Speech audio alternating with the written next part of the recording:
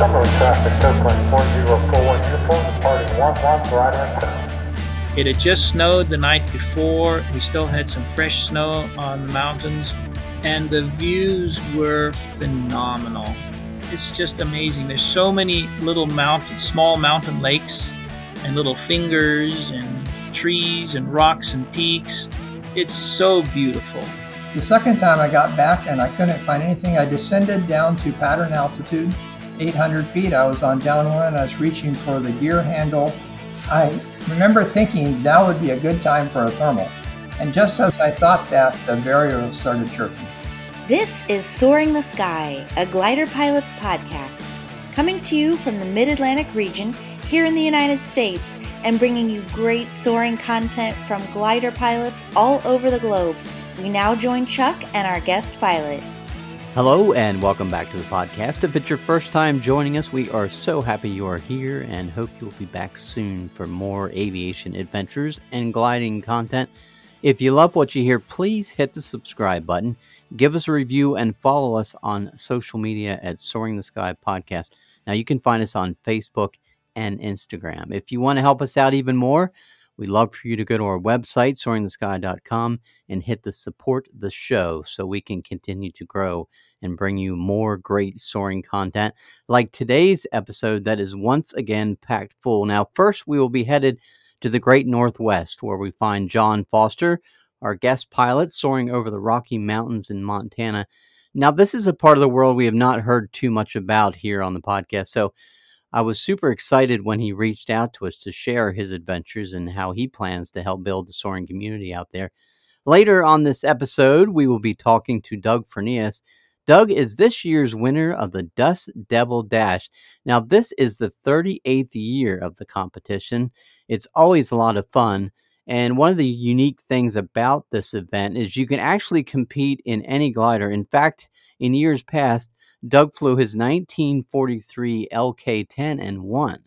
Now, today he's going to be breaking down the competition and also his flight in his ASW-20. And that's not all. We're going to be hearing another great segment from Sergio, the soaring master. And today he's going to talk about takeoff emergencies.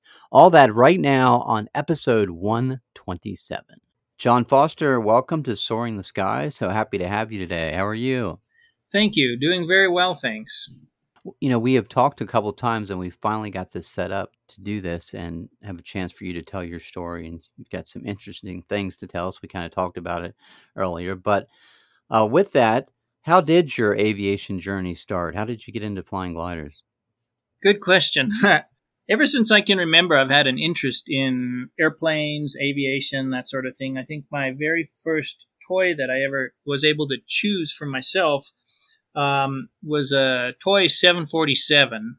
I grew up building model airplanes, the plastic ones. I also grew up building some of the little balsa stick and tissue paper models. Guillows, I think, is the brand. And then moved on to building a Marx Models Wanderer as a remote radio-controlled glider. Then started flying that. And then I got into power radio control airplanes. Money was tight when I was growing up, and it was just, and then we moved, and then it wasn't convenient, and I really didn't continue much with that. But then when I started college, I had the opportunity to take ground school for some college credits, so I did that. But got to the end of that and realized that my financial situation at the time was just not such that I'd be able to continue with flight lessons. And so I kind of put that on the back burner, just haven't ever gotten to the point of getting my power rating. I did pick up flying the radio-controlled gliders again in college. I got to the point where I even designed and built a fiberglass glider, radio-controlled glider with a balsa sheeted foam core wing, 50-inch slope soarer. It flew remarkably well for my first ever designed glider. I did have to cut the aileron ailerons back and lengthen the cord on the ailerons to get it to respond a little bit better, but it flew quite well. And so I did that a little bit during college, and then I've always had the interest, but just never the financial ability to pursue it until I was on YouTube, and I bumped into one of Bruno Vassel's videos. With my prior background of flying slope soaring radio control gliders, one of his videos, he was soaring a slope, and it just really piqued my interest. And so I ended up watching all of his videos on his whole channel and decided, this is something that I could actually do now.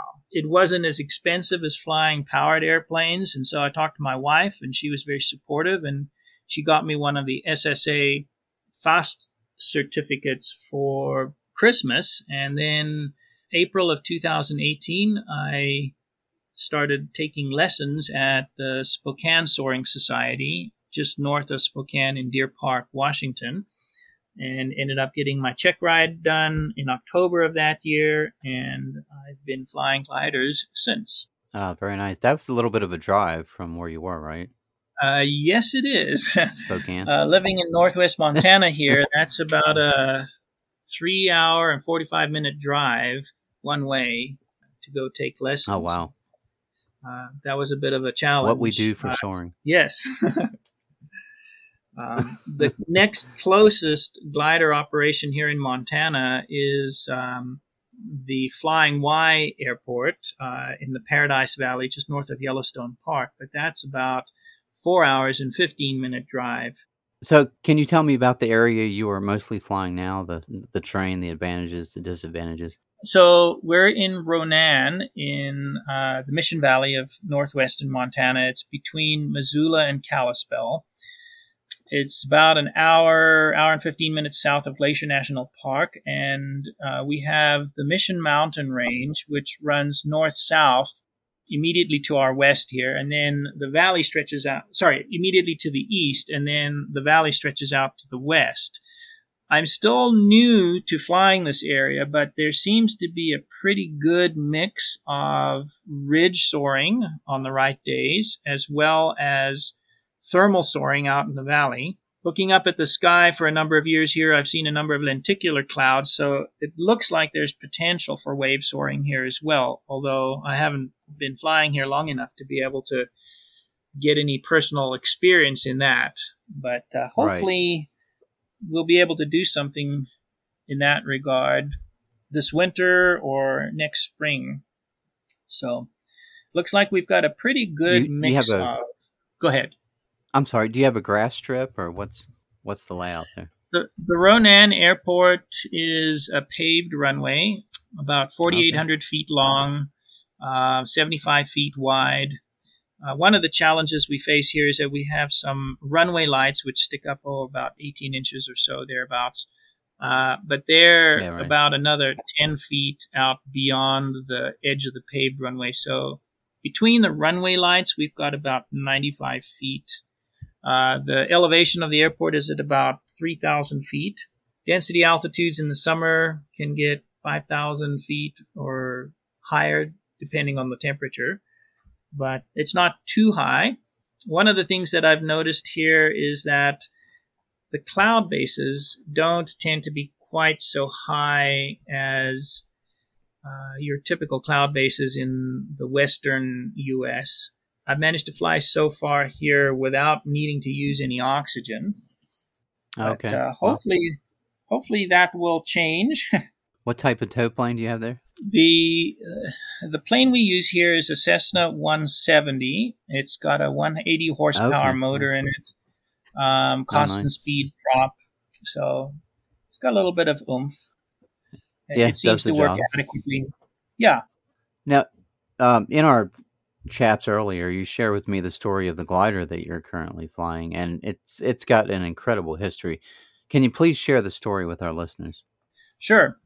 When I was taking lessons in Deer Park, Washington, the mechanic's hangar has a little attic in it, and I was helping out there and climbed up there and saw this glider up in the attic, and as I looked closer, it looked like it was a Phoebus. Now, from reading Bruno Vassel's website and watching his videos, I was aware that he had started out with a Phoebus as his first glider. as I inquired a little bit more about it, they mentioned to me that they were actually trying to sell this glider. They had a buyer at the time lined up, and so I didn't really think a whole lot of that. But as time went on, that buyer apparently fell through. So they mentioned to me that it was still for sale again. Oh, nice. They were only wanting $2,000 for it. Wow. The trouble was that it didn't come with a trailer. Yeah. Right. So another friend of mine got onto FaceTime with me and did a pre-buy inspection of the glider with me while I was there. And all the critical areas seemed to check out okay. And so I went ahead and bought it. The trouble was, though, that the Phoebus has a bit of a reputation of being very pitch sensitive. And I was counseled not to fly it as a brand new licensed glider pilot with only 13 or more hours to my name at the time. Right. And I took that advice to heart, but it needed a little bit of work. And so I got to replacing the instrument panel and installing some instruments and whatnot. Part of the trouble with it as well was that the title for the glider was kind of in limbo. When you looked on the FAA website and looked up the N number, all it said was sale reported. It didn't show who the owner was or nothing. Oh, no. So trying to fill out a bill of sale took a little bit of legwork. Apparently, the previous owner had sold it to another club member who had flown it a few times, didn't like it, and then either sold it or traded it back to the previous owner. He didn't fill out a bill of sale for that transaction, though, and when the registration came due, the guy who had bought it, the other club member, just wrote on the registration that he had sold it back to the previous owner, but he spelled his name wrong, and he had a different address on there. In the meantime, both of these guys died. I was able to get in contact with the owner's widow, and she had actually donated the glider to the club for the club to sell or to use as a club glider. And so I was able to get a little bit of additional history that way. I had to fill out an affidavit with my registration application and submit that to the FAA, saying that I had done everything that I could in my power to find who the legitimate registered owner was, but was unable to do so. It was quite a number of hoops that I had to jump through, but we got it all sorted out and finally got the registration cleared, and now have it in my name. In the process of all of this, I requested a CD-ROM from the FAA, which had all of the documents of what they had of the glider. The glider apparently had been landed hard at one point. They'd done some repair work to it. I looked through and saw all the different registrations of previous owners, and one of the names kind of stuck out at me. It was a Scandinavian sounding name. It was the first registered owner that they had here. And then back in 2019, I was looking on Facebook again, and somebody had posted a picture of Steve Fawcett and Einar Enevoldsen when they had just landed after setting their altitude record back in 2006, where they had gotten up to 50,000 feet. It was 50,727 or something like that was the altitude record that they had set at that time. And the two of them had started the Perlin project. And I got to thinking, that name sounds familiar. So I went back and I looked through the records from the CD-ROM that I'd gotten from the FAA. And sure enough, the first owner of my glider was Einar Enevoldsen. Oh, that's awesome. Wow. So I got onto the Perlin project website, and there's a little link that says contact us. And I wrote a little note saying I just bought this glider and I was in the process of restoring it, fixing it up, and just wanted to see if this really was Einar Enevoldsen's glider. Right. And he actually wrote back to me and said, I love that glider. Apparently, in his previous career, he had been a test pilot with the U.S. Air Force and had been on an exchange program with the Royal Air Force back in the 1960s, working on their British Electric Lightning. I think that was the first supersonic jet that they had, that the British Air or the Royal Air Force developed. And while he was over there in England, he had ordered this glider from Germany and had it imported into the United Kingdom. Apparently, what he told me was that this particular glider was the very first fiberglass glider ever imported into the United Kingdom. Oh, wow. Some of your listeners may know that the Phoebus was the first production model fiberglass glider that was ever produced. Yeah, this glider has a little bit of history. Yeah, that's wild. Yeah. You never know, right? Never know. At know. this glider just sitting there that's been sitting there years, and who would have known, right? Yeah, I'd been sitting up in the hangar, in the attic of this hangar, undercover for 20 plus years. Yeah, the first ever fiberglass glider imported into the United Kingdom. Oh, that's crazy. John, you live in an amazing part of the world, and I was happy to hear from you because we really haven't heard from anyone in Montana as far as anyone wanting to share their story in that part of the world. But it's been some years now, but I was actually through that area with my family. We took a train across the country, and I remember looking at my wife shortly after reaching the Rocky Mountains. She had never been that far west, and tears were rolling down her face, and she said she had never seen so much beauty in one place. It was absolutely stunning. I can't even imagine the incredible views you get to experience every time you jump in the glider. Oh, my goodness. Just driving over the hill into the Mission Valley from Missoula, you come up over the hill and you see the mountains, and it's just like hits you right in the face, and it's amazing. And when I first got here, the thought of flying along these mountains was just it was a dream. My first flight here was on June 15. It was a bit of a logistical struggle to get everything all together, but we finally got everything done. We had a late takeoff. It was probably around 5 p.m. We had enough wind coming out of the west to create some decent lift along the Mission Mountains, and took a tow up to, I want to say, about 8,000 foot elevation, so about a 5,000 foot tow. It had just snowed the night before. We still had some fresh snow on the mountains, and the views were phenomenal. It was amazing.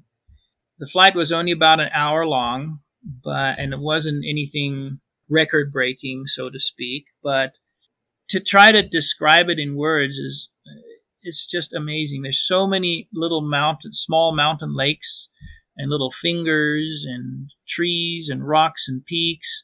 It's so beautiful. It's just incredible. The next week I took another flight. It's my second flight here. Flew from Ronan up the Missions up to the south end of Flathead Lake. Turned around, flew all the way down to the south end of the Mission Mountains, down around St. Ignatius. Turned around, and on my way back, got quite a bit of good lift and was able to climb all the way back. And then I had enough altitude where I was able to keep going. And I kept going and kept going. I wasn't losing a whole lot of altitude, and I flew all the way up to Woods Bay along the edge of the Mission Mountains. And then when I turned around and started to head back, I encountered some sink. And I kept going.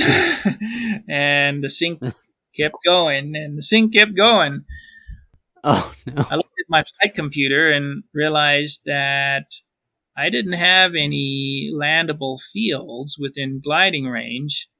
Boy, that gave me my first real scare.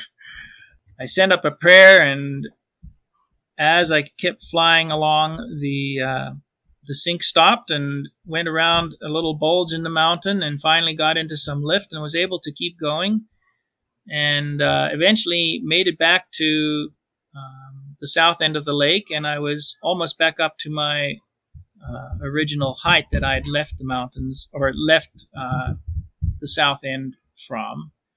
And I was able to then fly out into the valley, keeping myself in final glide to Ronan Airport. And right. Yeah, it was an over 3-hour flight along the Mission Mountains, and it was amazing, just amazing. I know, talking about that, soaring in that part of the world, it can be very dangerous. So what do you do before flying in an area you haven't flown before? I think you take it slow. Yeah. It's very important that you know where you can land and that you don't go beyond where you know you have a safe landing. There have been a few flights where I've been venturing down along the Mission Mountains and have started to lose altitude, and I've had to turn around and actually head back to the airport. Yeah. And I've made it back in time. One of the things I've done is I've set a safety altitude on my flight computer for 1,000 feet, and then I use a turnaround point of around 1,000 feet on top of that. Oh, good deal. Yeah. I like to set a McCready of 4 or even more if I need to. So that gives me a safety buffer, a margin. The other thing that I think is very important is to get together and talk with other more experienced glider pilots who have flown in the area. We do have one other glider pilot who has lived here a while and has flown around quite a bit, and I've managed to talk with him a number of times and gotten his input about how the Mission Mountains work and how the thermals in the valley work. I just think it's very important that you give yourself that safety margin and that you don't become overconfident and push yourself into a situation that you're going to get yourself in trouble. Absolutely. Yeah. John, I know when we first spoke, you told me how you would love to build a soaring community in that area. And, it's Montana. We haven't heard a lot about soaring. So what are your plans and how do you think you could accomplish this? So as you are probably well aware, aviation in general is in decline in many areas of the country and the world, really. We have a lot of pilots that are aging out, and the average age of glider pilots is growing. Yeah. I think one of the ways of addressing that is to try to get young people involved. Absolutely, yeah. I'd really like to try to work with some of the local young people here. A friend of mine is the director of the local Boys and Girls Club. I've approached him about doing some kind of after-school program with the kids, introducing them to aviation. For those that have an interest, I have a setup for Condor with VR goggles, and I'd like to eventually get my CFIG and then work with these kids, starting them off with Condor in a low-risk, low-commitment type environment. And then for those that show interest, who are willing to treat it more than just a video game, right, to then transition them into actual flight lessons. We have a number of other people in the area who are interested in starting a soaring club. There's a group of maybe 5 or 6 people down in Missoula or more. There are some people up in the Kalispell area, as I understand as well, who are also interested. We've had another person who has purchased a vacation home here up in Polson, who has brought his glider up here. He has an Ace H31 MI, so a motor glider. And oh, nice.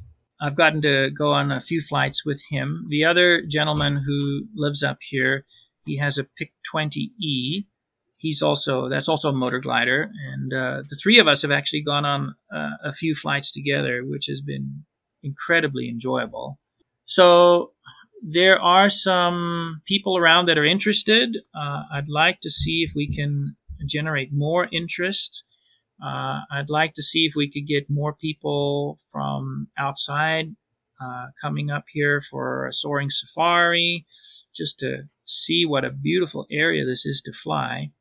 I would say the conditions are not the booming conditions that you see in the Great Basin or, some of these other famous soaring sites, but the scenery, I think it'd be really hard to match. There's so much potential.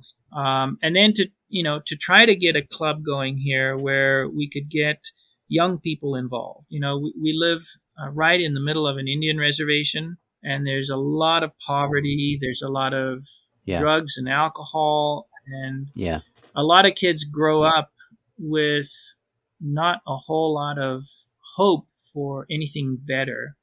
And to be able to show them something that could give them a future that would, help to lift them up out of this poverty and these difficult social situations that so many of them find themselves in.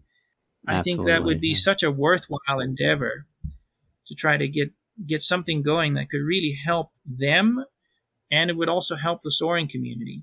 And I think that if one sets the club up correctly, I think it's something that could be done very affordably. You need a little bit of initial capital investment. You need a 2-seater training glider.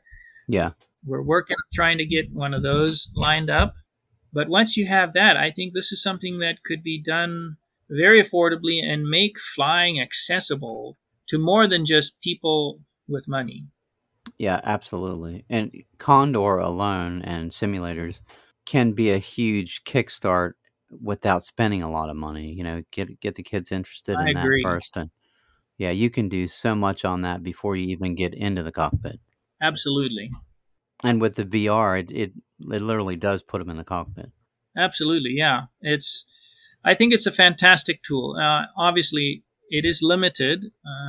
You don't get that push in the seat of your pants like you would normally get with the G-forces and whatnot. Yeah. But as far as the eye-hand coordination and procedural stuff, I think it's a fantastic resource. And it's such a low risk. If you're looking at liability concerns, parents who are a little bit concerned about getting their kids involved with something like this, Condor, I think, is a fantastic way to bridge that gap. Yeah, even on the, I wish I had that when I first was learning to fly, because trying to follow the tow plane alone, that's one of the things that takes a while. And you can do so much of that practicing on the simulator. So when you actually do have to do it, you're just it's going to be a lot easier. And the cost involved is negligible comparatively. Right. Yeah, you cut out all those tows that normally you would have had to do, Yeah, I think you're definitely on the right track there.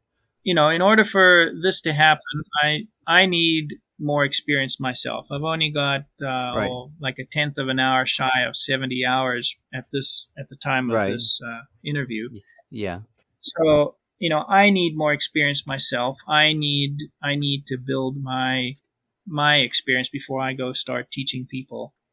I agree. That, but I think, is the first step for me. But getting the ball rolling doesn't take that, talking to people and getting this thing going. Yeah, there are other people that could do the teaching. Yeah.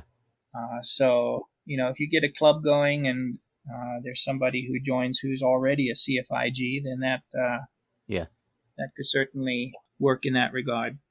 John, I know we had spoke a little bit about it previously, safety, but we do, of course, like to focus on safety here on the podcast. Do you have any other advice how to be a better and safer pilot? Yes. I think one of the things that is often neglected is sleep.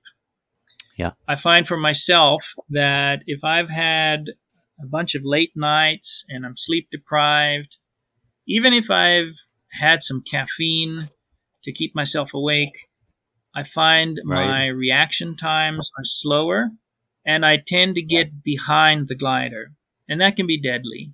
Oh, yeah. It's so important that you keep flying ahead of the glider, and your reaction times need to be quick. And if you haven't gotten enough sleep, that can really make a a significant impact on your ability to react or to proactively prevent getting yourself in a dangerous situation. Oh, yeah, absolutely. John, here on the podcast, we try to give everyone a chance to give a shout out to the people that have helped them make it possible to soar, and thank anyone you'd like to thank. But now's your chance to do that. I've got a number of people that I'd like to thank for. First of all would be my wife for being so supportive. She really has been a tremendous support in that regard. Jim Bobiak has been a big encouragement, friend, mentor. He's involved with the Spokane Soaring Society out of Deer Park in Washington. Just a real good friend and help. Greg Mecklenburg and Ursula Howland from the Flying Y Airport, just north of Yellowstone Park. Greg has just been so patient working with me to get my skills tuned up to help prepare me for flying my Phoebus glider. Aaron Thompson from Morgan, Utah. He's been an invaluable resource and such a tremendous help with getting my Phoebus back up and running. And then the good folks at Williams Soaring Center, Rex Mays and Noel, that whole crew there, they've been a huge help to me earlier this year in getting me finally into flying my Phoebus. Just very thankful and grateful to all of them for their help. All right, here on the podcast, we like to do something called the lightning round. It's just a fun segment where we ask you a question. You get to give us a short and quick answer. Or, of course, you can pass and go to the next question. So what do you think? Are you up for it? Let's go for it. All right. If you could only pick just one, what glider port or region would be at the top of your bucket list of places to go soaring, and why? I would think around Nephi, Utah.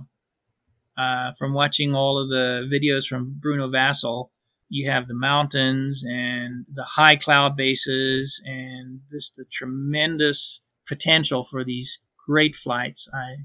That's really a place I'd like to fly. Nice. What's the highest altitude you've ever been in a glider, and where was it? 12,700 feet. It was at the Flying Y Airport in the Paradise Valley here in Montana. I was in a 233. That was another memorable flight. Nice. 233. Love it. What's your favorite type of lift? Thermal, wave, ridge, or conversions? Ridge lift. To be able to fly at speed, long distances without having to stop in thermal, there's nothing like ridge lift. I agree. Your favorite glider port accommodations? Tent, RV, or local motel? Probably a tent. I enjoy camping. Okay, nice. Okay, so you get back to your pad, whatever that is, after a long day of cross-country soaring in the summer. What's the first thing you do? Take a shower? Drink a cold beverage of choice?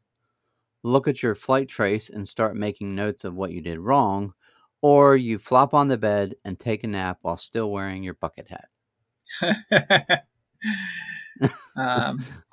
I think for me it would be to look at my flight trace, not necessarily to see what I did wrong, but just to see what officially has been recorded and just relive the memories of the flight. Nice, yeah. Okay, so you're at the gas station and someone comes up to you and they ask, what's in the trailer? Now, do you say a mini drag racing car, a submarine, a large model rocket, or be boring and just tell them it's a glider? I'd say it's a glider, and I'd get out and I'd offer to open the back and show them. Nice. Get them interested, right? That's right. What's the strangest or most spectacular thing you've ever seen in the glider cockpit? In the cockpit. Boy, that's a tough one. I think I'm going to have to pass on that one. Okay, so if money's no object, what would be your choice of a glider you would like to purchase? I think probably either an AS-33 or a JS-3. Nice. Well, John, that about wraps it up for me and what I have questions for you. Anything last minute you'd like to add? Anything last minute you'd like to add before we say goodbye? Yeah, if there's anybody that's interested in coming and flying with us here in Ronan or the Mission Valley, There is a Facebook page I set up, Mission Mountains Soaring Society Interest Group. You can request to join there. And if you wanted to maybe include in the show notes or something like that, some contact information for us. Absolutely, yeah, we can do that. People could get in touch with me or a tow pilot, and we can see if we can get you up in the air here. Absolutely, help grow the club. That'd be awesome, yeah. Absolutely, yes. Any other social media, Instagram, anything like that you want me to add? You can always send it over to me. I can, like I said, I will put that in the show notes, but...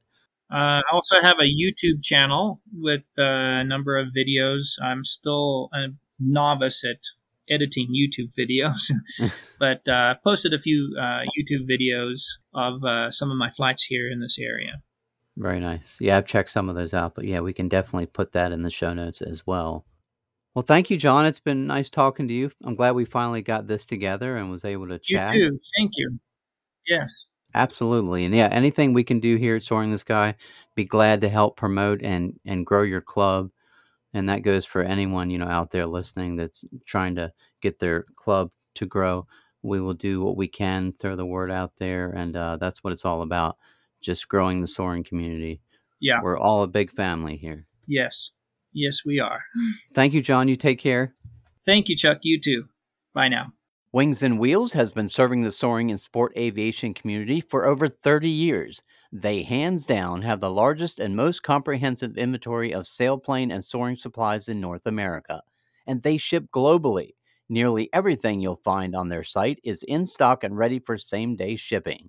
Wings and Wheels is the exclusive American representative for HPH sailplanes. Be sure to check out the Twin Shark, their latest launch. They are also now the exclusive distributor in North America for the new Just Soaring Glider Sim Pro. The team has thousands of hours of flying experience in gliders and airplanes. Staffed by Adam, Kelly, Julie, and Sean. A friendly voice will answer when you call or email them. Check them out at wingsandwheels.com. Hello, Doug. Welcome to the podcast. Hello, Chuck. Glad to be here. I kind of feel like I know you already because back on episode 95, Christopher Stevenson had sent me some stories that were shared by you in a hangar. That was a while back. But, of course, if listeners want to check that out, they can listen to that episode. That one, I believe, is titled Winglets, War Stories, and Dust Devils. But I recently reached out to you because you had just competed in the Dust Devil Dash, where you were actually the winner. Congratulations on that. I am looking forward to hearing all about that. I know the listeners are as well. But for those that are not familiar with this event, could you tell us a little bit about it, where it's held, how long it's been around, how long the event lasts, the rules, all the good stuff? We want to hear about it. Sure. The Dust Devil Dash is a one-day old school free distance contest. It's not a race. It's whoever goes the furthest in any direction from Mountain Valley Airport in Tehachapi, from a single tow to 3,500 feet AGL. And the competition is handicapped, so any sailplane can enter and your distance is multiplied by your U.S. system handicap, your Herald handicap number. Oh, nice. So just anybody. Any glider can enter, and in fact, 126s have one, and ASW 29s have one. It doesn't make a lot of difference how high the performance of your glider is, except for specific Dust Devil dashes, depending on the weather. Some years the weather favors a high performance glider, some years it favors a low performance glider. Oh, interesting. So, 22 to 1 gliders have one and 60 to 1 gliders have one. It was started 38 years ago by Rob Morgan, and Rob's still an active pilot at Tehachapi. He founded it as just a fun way to close out the season. It's always been traditionally scheduled the Saturday after Labor Day weekend. Oh, very nice. Okay, lay it out for us. The terrain, what it's like, how it all works. And then I want to, of course, get into the event itself and want to hear about your story flying it this year. Sure. Well, as I said, the event always is held at Mountain Valley Airport in Tehachapi. Tehachapi is a mountain valley approximately 4,200 feet high at the airport, surrounded by 9,000-foot Tehachapi Mountains. 50 miles north is the start of the Sierras, and then the Sierras run all the way up past Reno through the Owens Valley, with on the east side of the Owens Valley being the Inyo and the White Mountains. So that describes some of the best cross-country soaring country in the world. And just look at the OLC scores from the Minden Fellows, and you see how far people go. And flights, the longest flights ever made in a Dust Devil Dash have always been to the north from Tehachapi, and the longest flights have ended up in either Oregon or Idaho. You can fly in any direction you like. You can fly to the east or you can fly to the south. You won't get very far before you run into the Mexican border. But to the east, there's lots of land, and you can fly to the west or to the northwest in the San Joaquin Valley. But traditionally, those routes are not as good, although depending on the weather, they might be favored. And this year, the weather was particularly difficult and did favor going into the San Joaquin Valley, which is very unusual. So all the pilots went in that direction? No, it was split. Half the pilots went into the San Joaquin, which is everyone should know it's a giant valley in the middle of California, mostly farmland. And its elevation is typically around 500 feet MSL. We're at 4,200 feet. So you basically glide out of Tehachapi into the San Joaquin and keep gliding for a long time before you hit the first soarable air. Your most of the flight will be below your takeoff elevation. Three pilots went to the San Joaquin, and 3 pilots went the traditional route to the north. All 3 of them because they were comfortable, they knew where the outlanding sites were, and they were just not comfortable going into San Joaquin, since none of the 6 pilots had ever flown there before into the San Joaquin. Now, I mentioned only 6 pilots. That's a very small field.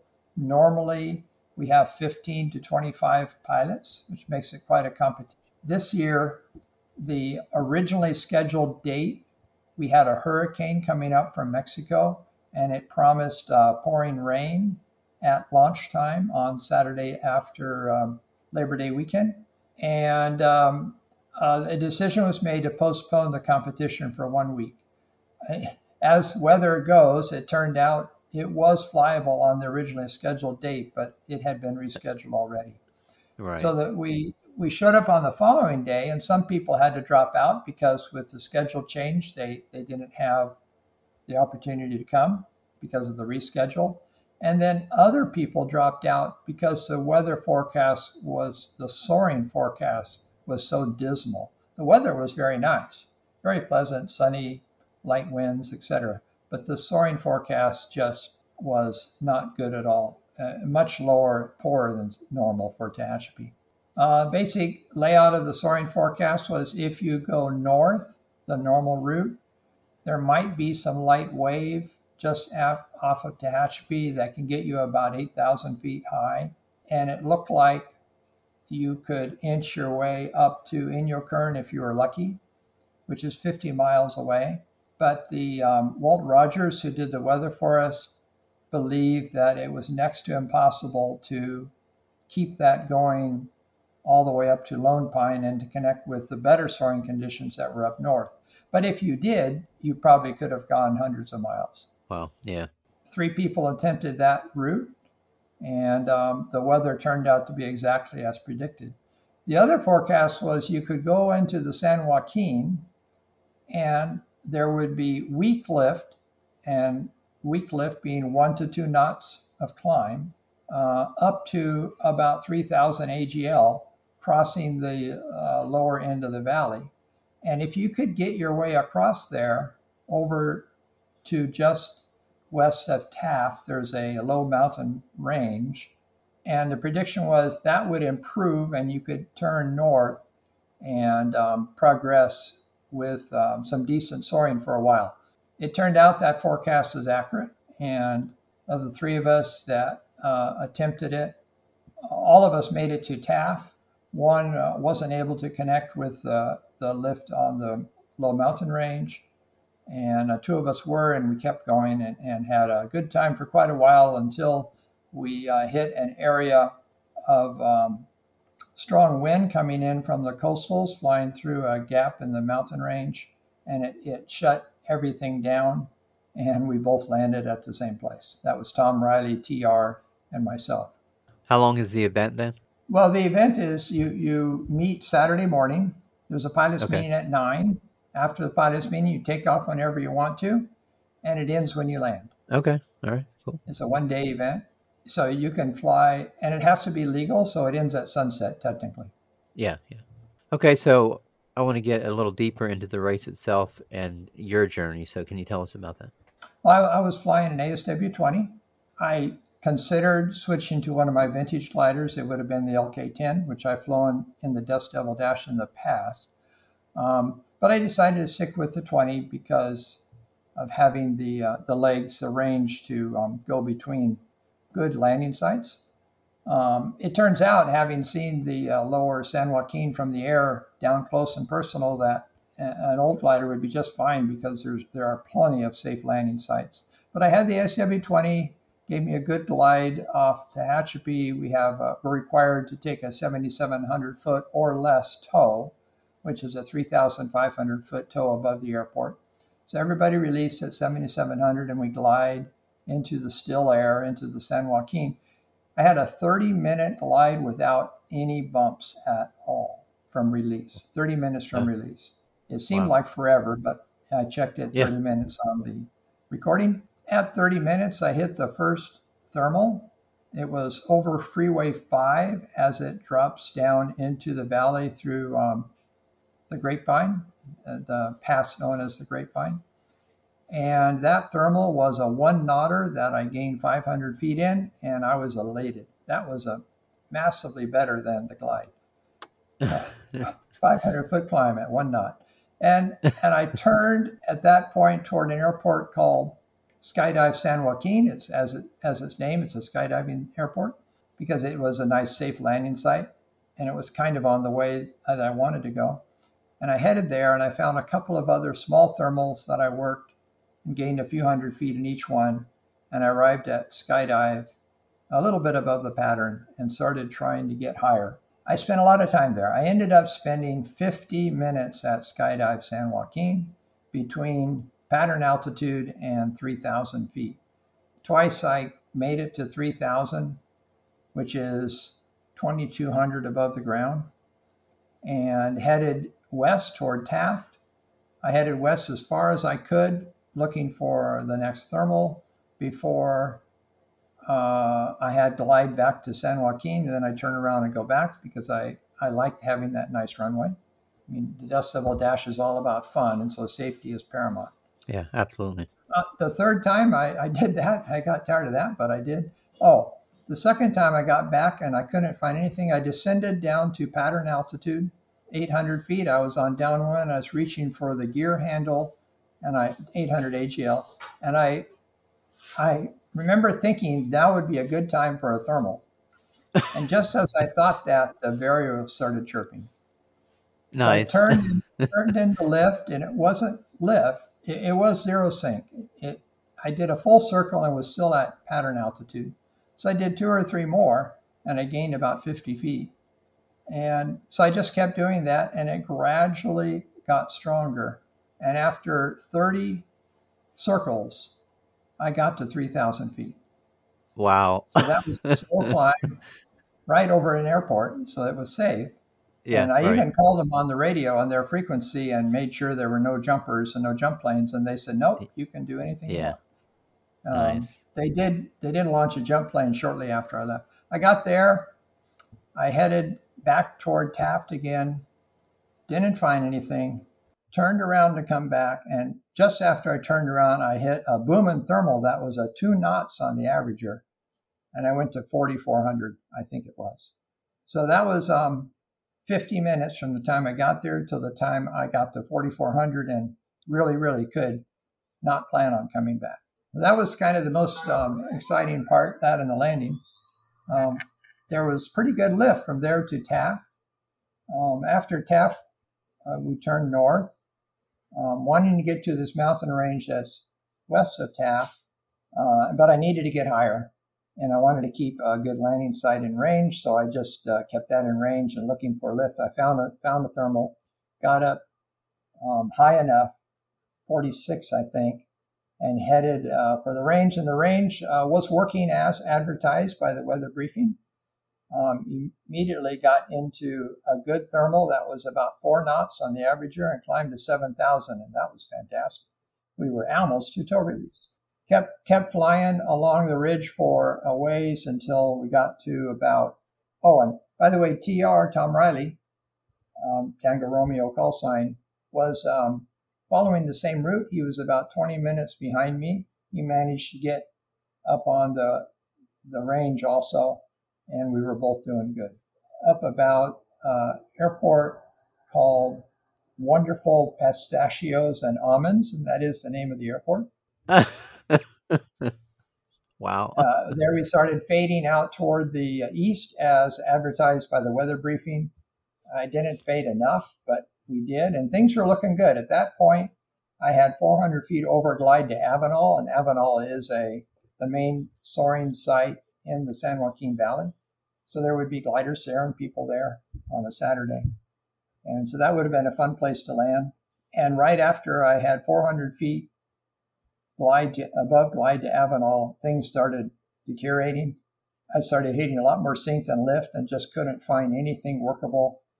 Tom was still up on the ridge line, doing okay, but he was behind me. He hadn't hit the bad air yet. And so I thought, well, maybe I'll go back to the ridge line. That was not a good idea, it turned out. We both came down like a rock, and we both needed a place to land. Our alternate at that time was a marked in the glider landing site database site called Carrillo Nelson Ranch. We saw it on the map, and we looked at it from the air. It looked pretty good. And I landed there, and 20 minutes later, Tango Romeo landed there. Both uneventful landouts? Pretty much uneventful. It's a cattle ranch. It's a cow pasture. Gigantic. You can land anything in there size-wise, but animal holes and cow pies to run into, but otherwise just fine. It was a lot windier. The only thing unexpected for me is the amount of wind. Fortunately, landing into the wind was even more than I thought, and just earlier in the flight we had light winds all day, so this was howling wind. Wind enough you have to tie the glider down. Oh wow! And so the landing rollout was very short. That part was good. Tom landed, and part 2 of the story started because we got the gliders tied down and started trying to figure out how are we going to get them out of there.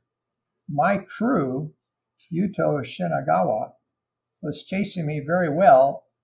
Because there was so much time spent circling on this flight, it was really slow. It definitely wasn't a race. I think it took 3 hours and 10 minutes to go 100 miles. Yeah. And so he was able to keep up. So he was there when I landed at the gate Nice. of the ranch, which was about 1 mile away from where we landed. It's the gates out at the road, at the highway. And Tom and I soon discovered there were locked gates into the area we were in too, and they were not they were gates we could handle. They were chains with padlocks, and we had chain cutters and a new lock to replace the link we cut so we could fix them all up. But then out at the main highway, the gate had a much more substantial, rather intriguing sliding mechanism with about 9 padlocks on it, so individual owners can get in. And there wasn't any way to break in unless you had a cutting torch. I mean, it was heavy duty. So we weren't getting in. And it's now probably maybe 45 minutes or an hour after we landed, because all this took time, and we walked about a mile to get from the glider to the gate. And Yuto's madly working on his phone, trying to get information about how to find the owners. Do they have a phone number? Turns out the ranch that's back in there doesn't even have electricity. So we're there contemplating what are we going to do, and a truck drives up, or a car, inside the gate down the road. So they're coming down the road. Okay, well, we don't know if this is going to be good, but we talked to him, and he was one of the owners with his, I think he's told me his niece, and 2 girls with an older gentleman, or two young ladies. They weren't girls, they were adults, but younger. And I think one was a niece and one was, I'm not sure. We didn't get much of an introduction. And he said, okay, well, we can't let you in unless we're with you. And we can't leave the gate unlocked unless it's guarded. And it has to be one of us. Oh, so, well, that didn't sound very good. But then he said, okay, so we saw where your gliders were. We don't have a key to that gate. We have a key to this gate off the road. So we'll let you in here. I'll leave Shy with you. That was one of the girls. And leave the other girl at the gate with Tom because his crew hadn't arrived yet to let them in. And I'll go back and try to find a key to the other field. So all that happened, and Yuto and I were back at the gliders, and about 45 minutes later, they appear at another gate at the far side of the field and are able to let everyone in. And we got the trailers and the cars back to the gliders, and we de-rigged with help of the ranchers and got everything put away and off the ranch before dark. But it took almost as long to, after landing, to get out on the highway as the flight. Flight was 3 hours, 10 minutes, and the de-rig was 2 hours, 40 minutes. So that was the story. And then we drove back and got back to Tehachapi about little after 10 o'clock. So that was a lot of adventure for a 100-mile flight. And it definitely wasn't a race, but it's a lot of fun. You fly cross country even when you wouldn't even normally put your glider together because the soaring is so poor. That's the Dust Devil Dash. Wow. That sounds like a lot of fun. It is. It's a lot of fun. I've always had fun with it. I've flown it for a long time. Now, have you won more than once? I've won twice. The Okay, interesting nice. thing is this year I won in the ASW 20, 40-to-1 plus glider, and went 100 miles, basically, roughly. 172 kilometers, I think, was my score with my handicap. And then I won 19 years ago flying the LK-10, which I flew 235 real miles. And with this handicap, I had over 400 points. Wow. That's ironic, right? and that nudged me just past the second place finisher who actually flew around, I can't remember the numbers, but somewhere in the 450 mile range and had a handicap less than 1. Totally 2 different days, I'm sure, of soaring. 2 different days. Yeah, that was a strong day. That day I also didn't go up the Sierras. I used to, with the LK, usually not go up the Sierras because you don't have the L over D to get yourself out of the mountains to a safe landing site. So I prefer going across the desert where there are a lot more, where landing sites are closer together. And with an old glider, you can generally land easier in a field than with a modern glider. So the 235-mile flight was Tehachapi to Blythe on the Arizona border. I know Tom Cousins did a lot to help organize and promote this event, and he's actually been on the podcast a couple times. We've really enjoyed his chats. Is there anyone you would like to thank for making this event possible? Well, you just mentioned the number one. That's Tom Cousins. Tom is the contest director for this year. It's gone through different people in different years. He's done a fabulous job promoting it and organizing it. He also flew in it. Tom was one who made it. He was the third person who did the dive into the San Joaquin Valley. And he was the one who got to Taft. So he wasn't able to connect at Taft, but that was a very good effort on Tom's part. Beyond Tom, the Skylark North, the glider operation at Mountain Valley Airport, owned and run by Jane Barrett, are outstanding hosts for the event and strongly support it. And we use all their facilities and tow planes. They make sure they have extra tow planes ready to go, although this year with only 6 contestants, it wasn't a big deal. So Jane at Skylark North, and then Walt Rogers, who does the weather for us and is a nationally recognized weather forecast for many major contests. And I already mentioned the originator of the whole event, Rob Morgan, who started it and is still around. He didn't participate this year, but he does at times. Well, Doug, I want to get you back on soon. I got a hold of you because I wanted to hear about the Dust Devil Dash and, of course, your experience that day and winning the event. But yeah, I definitely want to get you back on and share more of your adventures in more detail and how you got into soaring. So if you're willing to do that, we'll put you on the schedule here for a later episode. Sure, that'd be fine. I just thought of one thing. I know I'm jumping in afterward. I mentioned you're good. That Tom TR, Tango Romeo, landed the same place I landed. Tom was flying an ASW 27, So he had just a very slightly lower handicap than I did. So that's why I nudged past him. But he had an outstanding flight, and we really tied the Dust Devil Dash, but I won it on the handicap. Gotcha.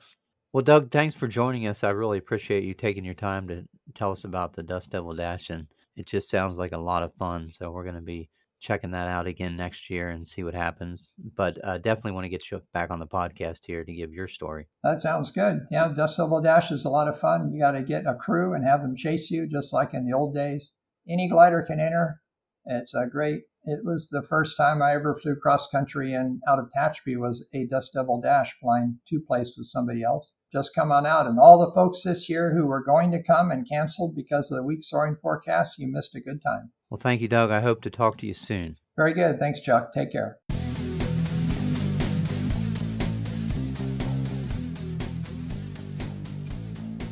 Hi everyone, Sergio from Soaring Master here. Today I've chosen a very important topic to discuss with you guys. Emergency procedures during takeoffs. Takeoffs are one of the most dynamic and critical flight phases due to ground proximity and the aircraft's low speed. For everyone being aero-towed, matters are a bit more complicated. We have another aircraft, a cable's length ahead of us, with its own takeoff performance and also subject to a number of different events at different key moments during a takeoff, which takes place within a very short time frame. From complete standstill up to the return to runway height, it takes about 15 to 20 seconds. In order to deal with any sudden event that requires prompt pilot action, the best thing to do is to train your brain to quickly react once it identifies the situation. And a great way to do that is by visualizing during your pre-takeoff checklist the emergency situations you might encounter and how you react to each of them. Take 30 seconds and run a movie in your mind, imagining the following situations and how would you react to each of them. One tow plane tire blows out.